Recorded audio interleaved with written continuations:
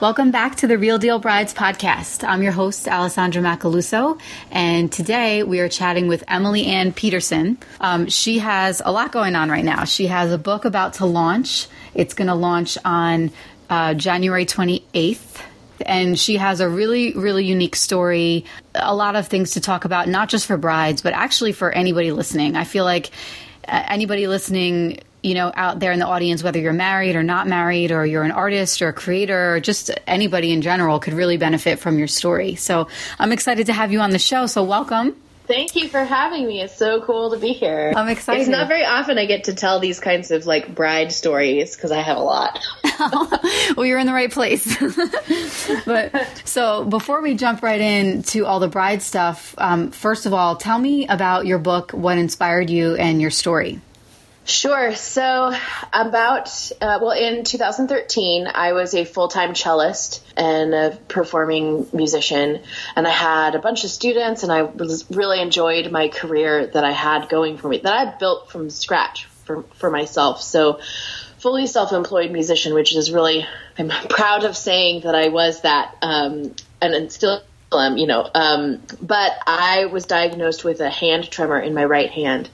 And for a cellist, that was just the worst news ever, because it meant that my ability and my technique in playing the instrument was degenerative now and was going to get lost over time and was not as dependable as it once was. And so there was a lot of other things that happened around that season of my life that, like, I had to evict myself from my apartment because a student just like vanished out of nowhere and so like left me dry. Wow. I had to, like, there was a lot of other things that, a lot of other terrible news that I had received, you know, like one of my favorite students had just told me that that they were battling cancer now, and they were like, it just was like a earth-shattering season of life, and it was not just a one moment, it was just thing after another, and each, I would say collectively it was not that big a deal. All of them, like, it was awful for me, but I knew even in the midst of it that's like, this is not the end of the world. And yet I knew I was going to have to be brave if I was going to wake up the next day and do the next thing, which was what you do during those seasons of life, is you just do the next thing. But I had no idea what bravery meant. Like, I knew that I knew what it meant because I have the dictionary, access to the dictionary. But I was still asking questions like, what actually is it? Can you make it from scratch? Is it like, how do you make bravery? Do you practice it? Do you not practice it? Are you born with it, or just kind of SOL if not, you know? Right. Like, what's the deal here? What's the real deal with this bravery stuff? And I got really curious about it and started writing a book about it. And then the book turned into a podcast because I was researching and having conversations with people, and those conversations are now the podcast. And now the book is out, and I'm really proud of it. It's also contains a lot of like really honest, vulnerable, raw stuff that I don't share with a lot of people. So it's like, in and of itself is a brave act. It's not just me going, look at all the things that I know. It's like, okay, I'm going to tell you all this stuff because this book is about bravery and I have to be brave. So, and I think, you know, that's one of the funny paradigms paradoxes that I discovered through this book writing process was that bravery rarely feels brave. Yes. Like, it almost always feels like fear. Yeah.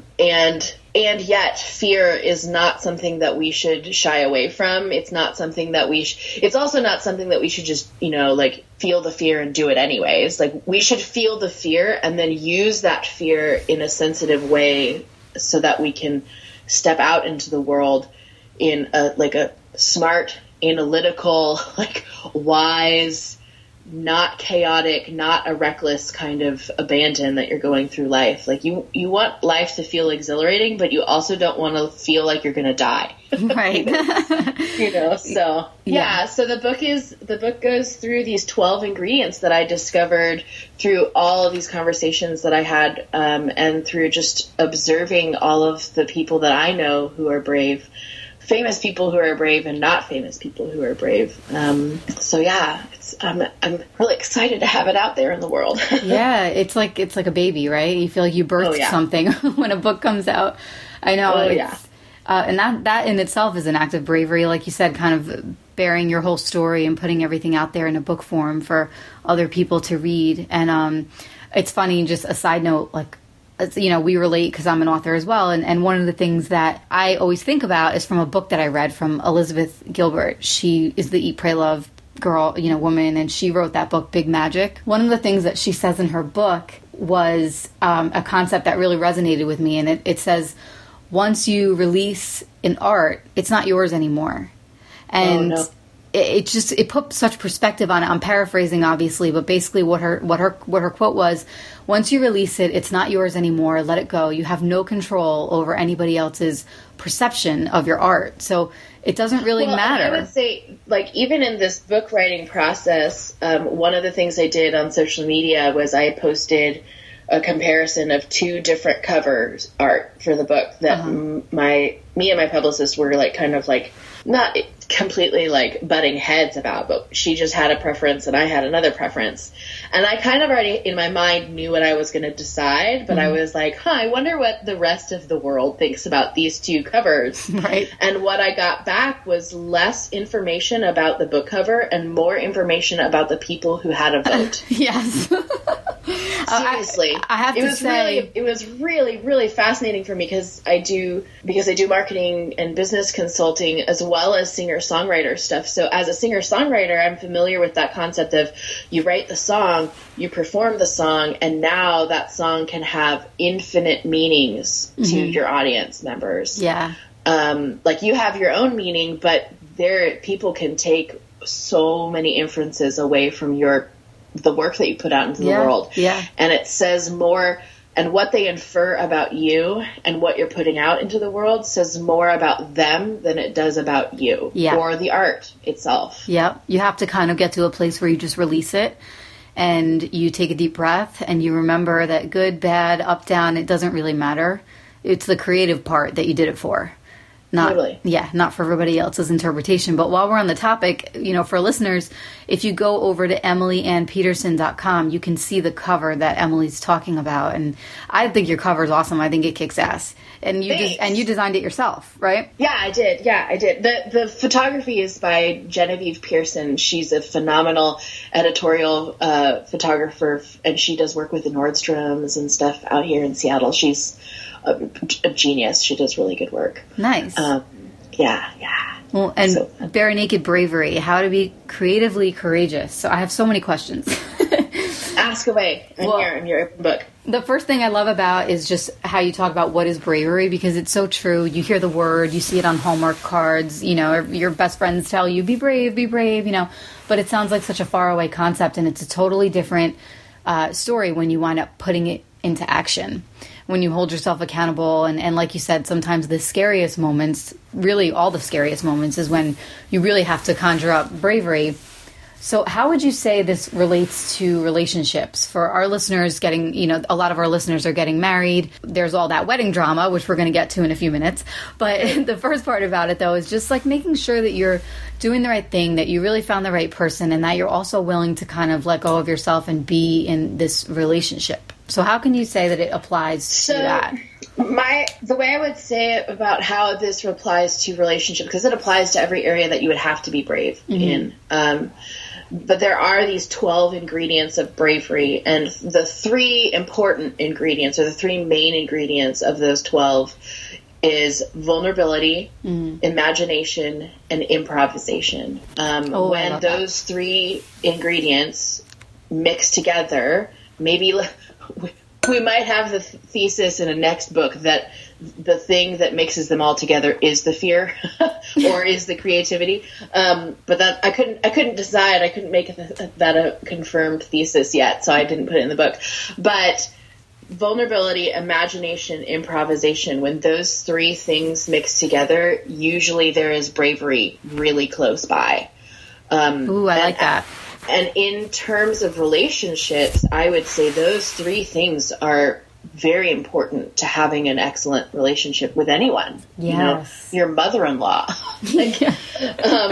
And vulnerability doesn't just, or the idea of vulnerability doesn't mean you just have to be exposing everything to everyone all the time.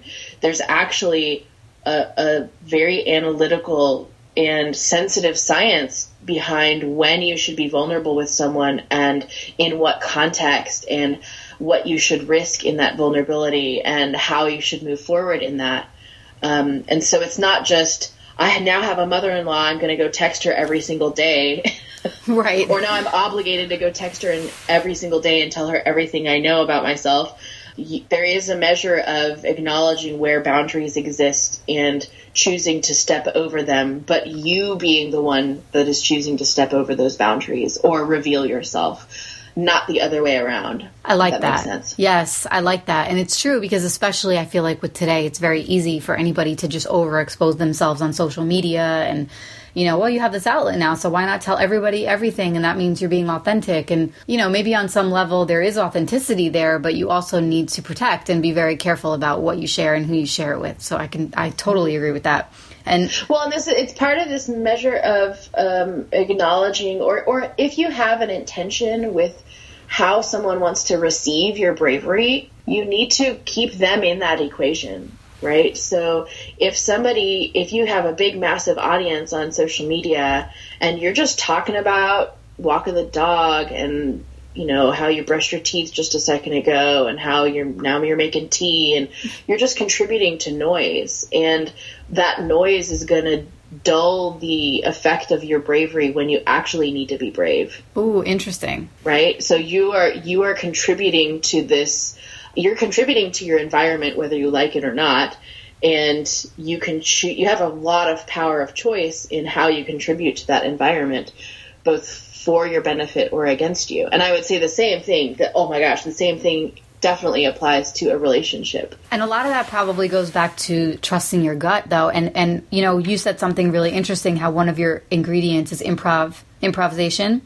Yeah. And way back when, years and years ago, I studied a little bit of improv, and I remember that they always said you have to say yes. You have to, the whole thing about improv is you have to come from a place of yes. You have to say yes. Everything is, yes, you have to go with it, roll with it.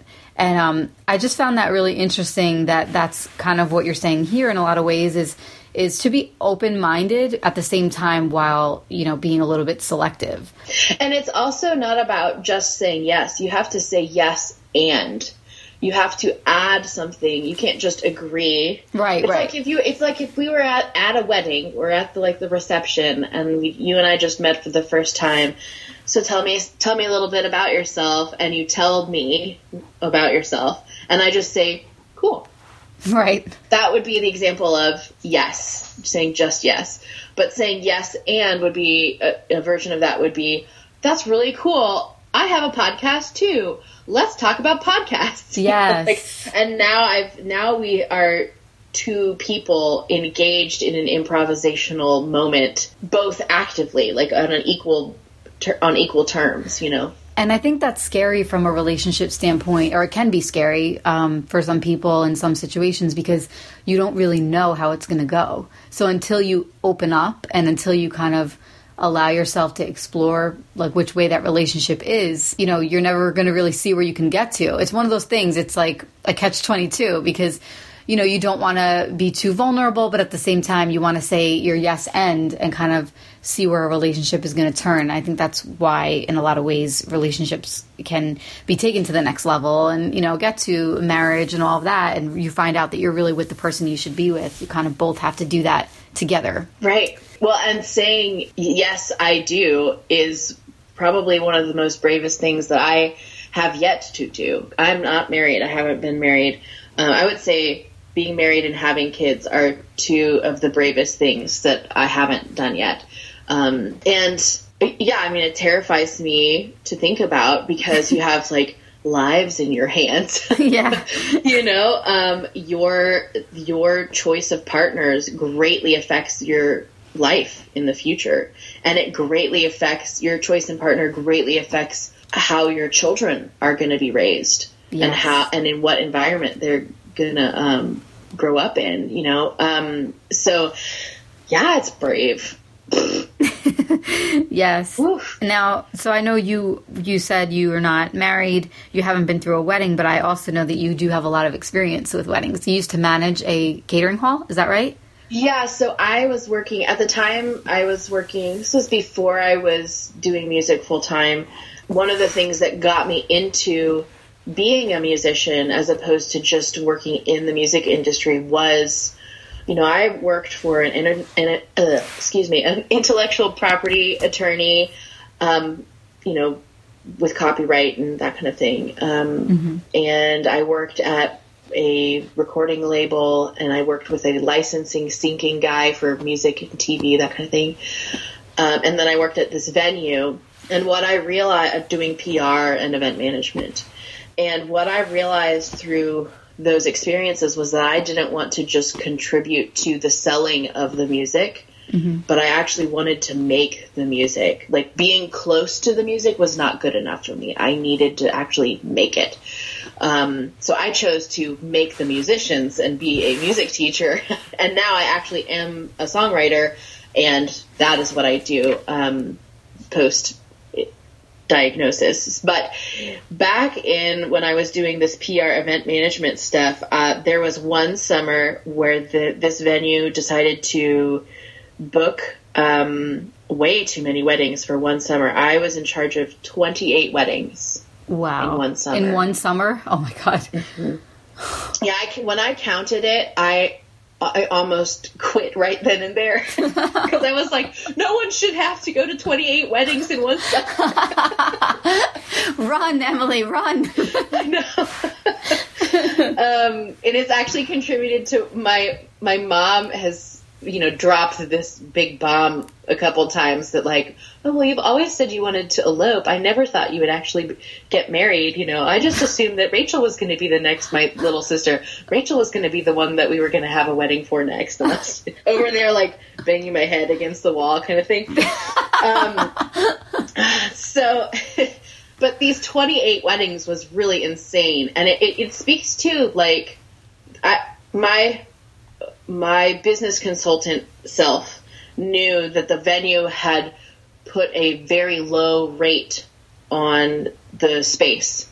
And so we were attracting the wrong kind of couples who were trying to cut corners financially. And so then that would put extra strain on our staff or would make things really difficult because we would have like, hey, you crossed this line in your contract and so we're going to have to fine you this extra $300, and then knowing that was going to like really break the bank for them. And that, yeah. You know, and that it was in the contract, but we had to be these like, had to have this like good cop, bad cop kind of thing going on. And that just put extra stress on our staff members, and it didn't need to happen that way.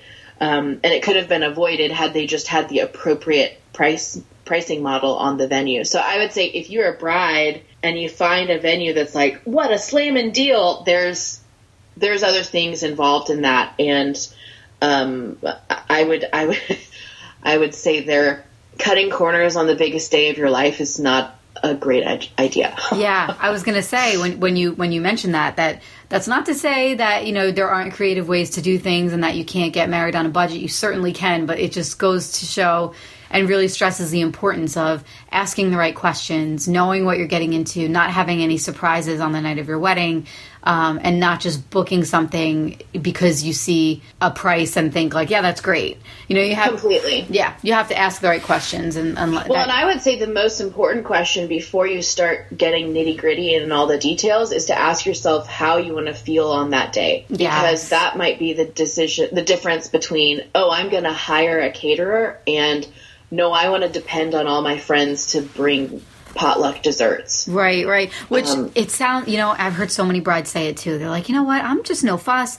I'm just going to do a backyard wedding. I don't care. I don't want this big to do, and I'm just going to make it really easy. And honestly, sometimes the backyard weddings are the biggest headaches you could possibly do, because you're kind of saying, I'm going to wing it and it's going to be fine, but you don't realize that you might think that way, but everybody else involved in your day doesn't think that way. And before you know it, you're coordinator for all the stuff and dealing with... Well, and I would say like an easy compromise in that setting would probably be like, hey, I'm going to hire my BFF and I'm going to actually give her money. Yeah. So that she feels taken care of and that she doesn't feel like she's just forced to do this big, massive favor. Absolutely. By going to Costco and buying 15 pies when so-and-so didn't bring their pies, you know? So sometimes you can have that happy medium. But this is part of the reason why my book would be really good for brides to read, because it is so important to have boundaries and to respect those boundaries of your guests and of the other members and other vendors involved in your wedding. People make an entire career out of planning weddings. Yep. So, and I give this advice to my business clients as well. People make entire careers out of managing social media, so don't expect to do a good job if you have no idea what you're doing. Yeah. Oh, it's so true. And people think getting married, we'll just get married. It's great. It's the love of my life and we're just going to get married. No. The relationship is about you and your spouse-to-be. The wedding is about everybody else. And that's just the way it is. You have to suddenly go from person in love who wants to marry your best friend to business person, to contract dissector, to vendor management, to best friend, consoler. And then all of a sudden there's just so many different personalities and things and people to manage, and everyone has opinions and everyone's kind of diving in and telling you how they want things. That it makes sense to me sometimes why people elope, because it's too much pressure. And at the end of the day, you want to get married. Throwing the wedding is great and fun, but sadly, sometimes it can become super stressful. Right. Oh, yeah. Oh, yeah. I mean, one of the worst moments during the season of weddings that I went through, there was a bride and groom who had planned their wedding, and they were cutting corners financially or trying to cut corners or save money everywhere. And one of the things they failed to do is to tell the entire bridal party, that they were in charge of cleanup after the event. And so the bride and groom get their, rice bubbles send off and go happily onto their honeymoon. And everyone starts leaving the event, and I'm running around the room going, who's cleaning up? Who's cleaning up? Oh no. and the mother of the groom was the last one in the building, and she was racing in her formal attire, racing around trying to beat the end of the contract time. Because she was also furious because she wasn't expecting to do this in her formal attire, barefoot. Oh my God. Running around, it was awful. Great way to kick off the mother-in-law, daughter-in-law relationship. I mean, that mother of the groom was a little bit intense in general, so I was not jealous of the bride to begin with. But definitely not after the way that the evening went. And my number one advice to couples getting married is, if you do anything, pay for someone to clean up after the event. Yes. And same thing if you're moving. Pay for movers. It's really not that big a deal. Yeah. Pay for movers. It's worth your time. You don't have to buy boxes. You don't have to rent a truck and then hoist all your friends over and try to bribe them with pizza. And right. Just hire the movers, call it a day. You'll be done with the move in less than 2 hours. Yeah. If it's within the city. But yeah, I would say the same thing for weddings as well. The best use of your time is going to be making sure that the details are taken care of, especially the cleanup. Because that's the last thing you want to do after you get married is shove things into a trash bag. No thanks. No, that is the last thing you want to do. And again, it just goes to show like the questions that you really need to ask and the things that are worth it to you. Like you said, what is it worth to you? It'd be much more worth it to just pay for that and have it done and not think about it on that kind of day. Like, just side note, like for myself, I remember I was like, oh, I'll make my own favors, when we got married. And I was like, it's not a big deal. I'm a super crafty person. I DIY everything. I like to get my hands in everything. I just figured, let me just get out there and I do it myself. It's not a big deal. But I was not thinking about it, doing that thing in the midst of wedding planning and all that kind of stuff. And I will never forget. It was like 3 days before the wedding and I had a fever because I was sick, probably from stress. And I had to sit there and shrink wrap like 250 baskets for people's party favors to take home. And I was like, what am I doing? It would have just been so much more worth it to just hire somebody, outsource it, especially on a day like that. You don't want to be in charge of that kind of thing. You just want, because then it kind of takes away from your enjoyment of the event. Completely.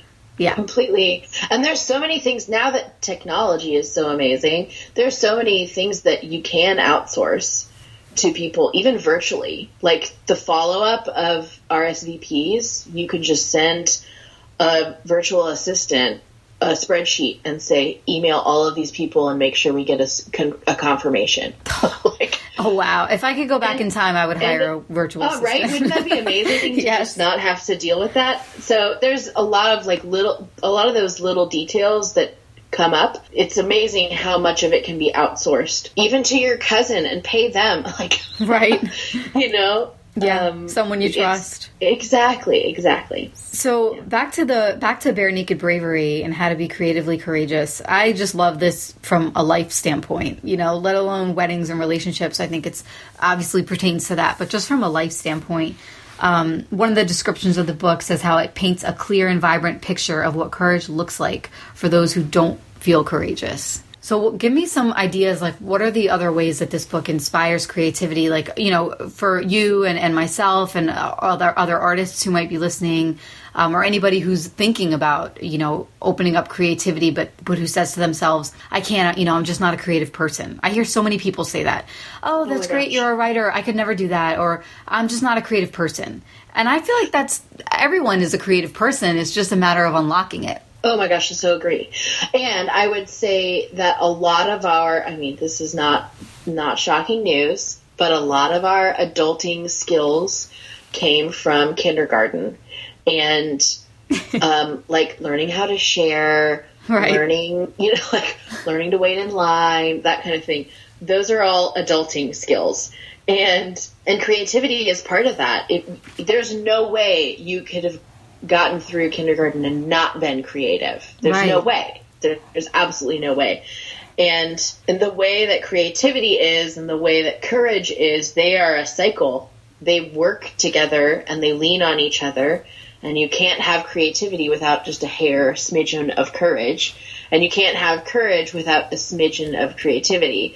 And it's just like a completely cyclical situation, right? So I could talk in circles for hours talking about it.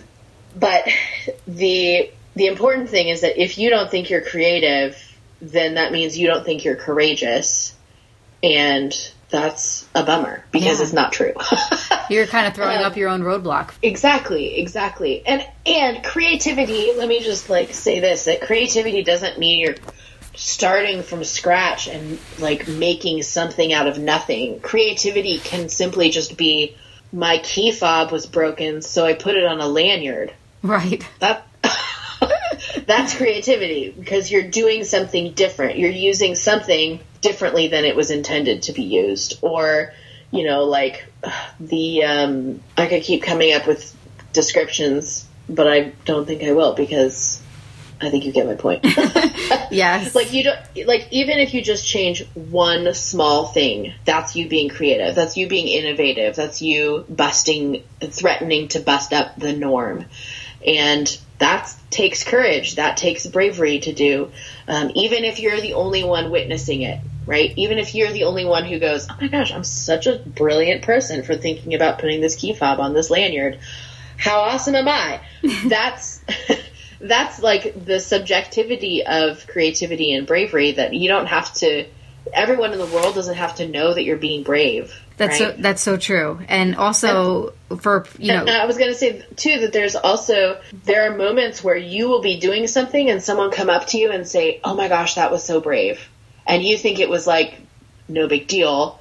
But again, there's that subjectivity or the secondhand degree of bravery. And it pertains, so there's 3 forms of bravery. There's internal, which is I'm the only one that knows I'm being brave. There's the external, where I know I'm being brave and someone else knows that I'm being brave. And then there's the resonant bravery, where the person observing you is the only person that knows that you're being brave. I like that. And I guess at the end of the day, it's really just all about how you feel as the creator, as the person doing the creating. If you feel brave, if you feel good about it, if you don't feel like you're holding back. I think that's a lot of what goes on too, is that like when you're not brave and when you do hold back your creativity, it doesn't feel very good. It's true.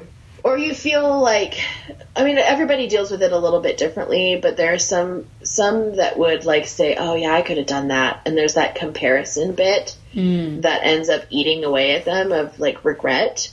There's also the blatant regret of, I should have kissed him.